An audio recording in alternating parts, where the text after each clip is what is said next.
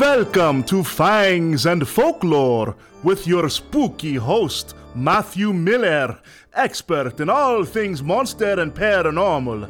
We give you pint-sized, bite-sized pieces of supernatural monster lore, exploring their origins, their history, and their meaning to the human condition. Listen, if you dare.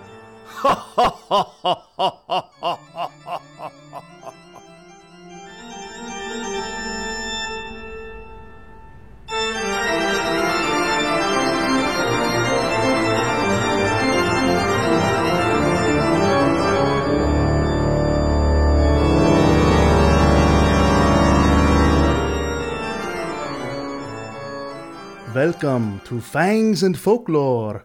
I'm your host, Matthew Miller. Okay, let's cut out the Transylvania Dracula accent. I'm Matthew Miller, your host here at Fangs and Folklore. Thanks for tuning in to this very special edition where I will be reading a selection from Volume 4 of my series, The Gravediggers. Volume 4 is coming out any day now. I know I've been saying that for a while, but I really mean it this time.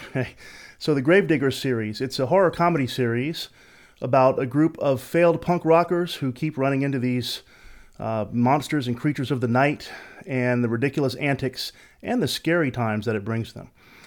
It's available on Amazon. The first book of the series is called Blood Feud, a punk rock vampire story.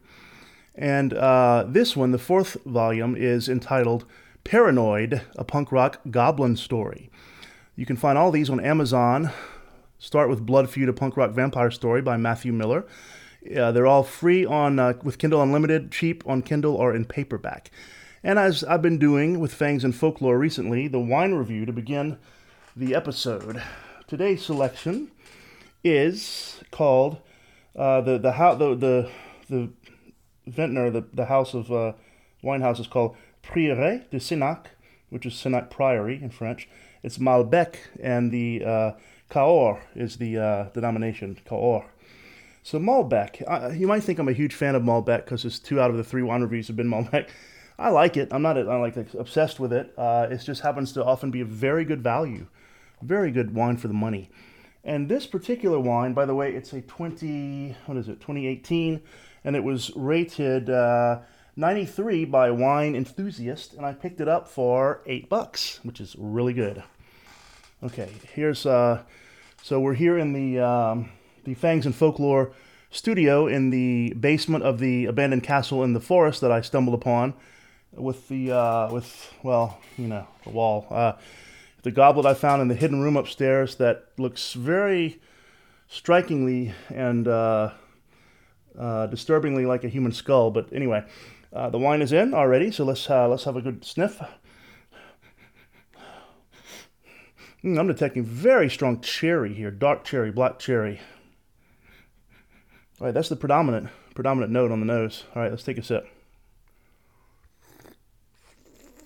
All right, one more.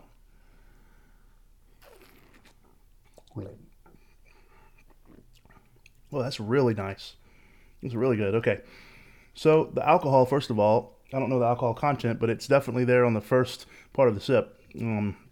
There's some oak there too, definitely aged in oak, I can tell. And again, just like on the nose, black cherry, very prominent, as well as dark plum, rich dark fruits like that. Maybe some blackberry, the slightest hint of raspberry, but not a lot.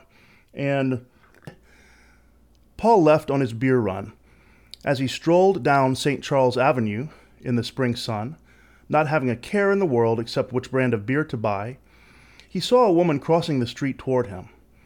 More accurately, she was stumbling slowly across the street, her eyes dreamy and unfocused.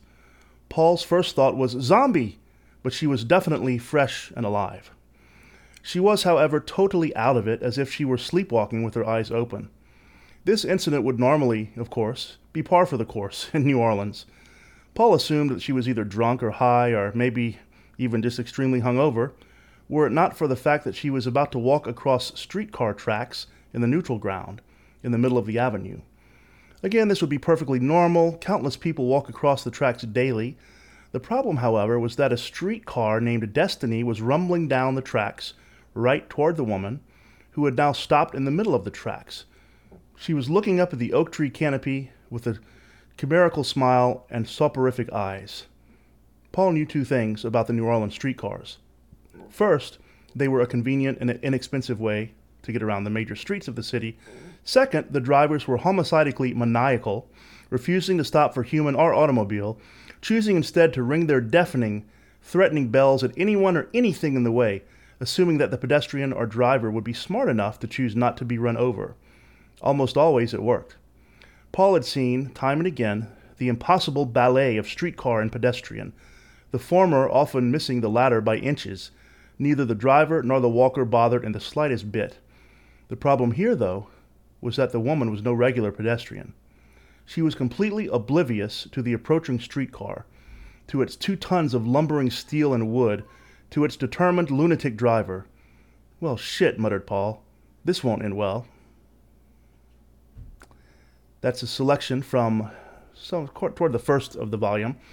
What happens with Paul? What happens with this woman? And why is she walking around in a daze as if she's sleepwalking? Well, read the book and you'll find out. And also, my neighbors are very loud outside right now, so if you pick that up, I apologize.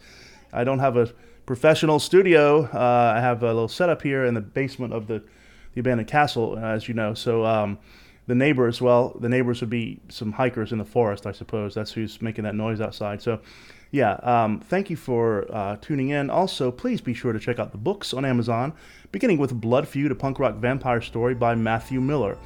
And I thank you for I better go. Thanks for listening, and see you next time.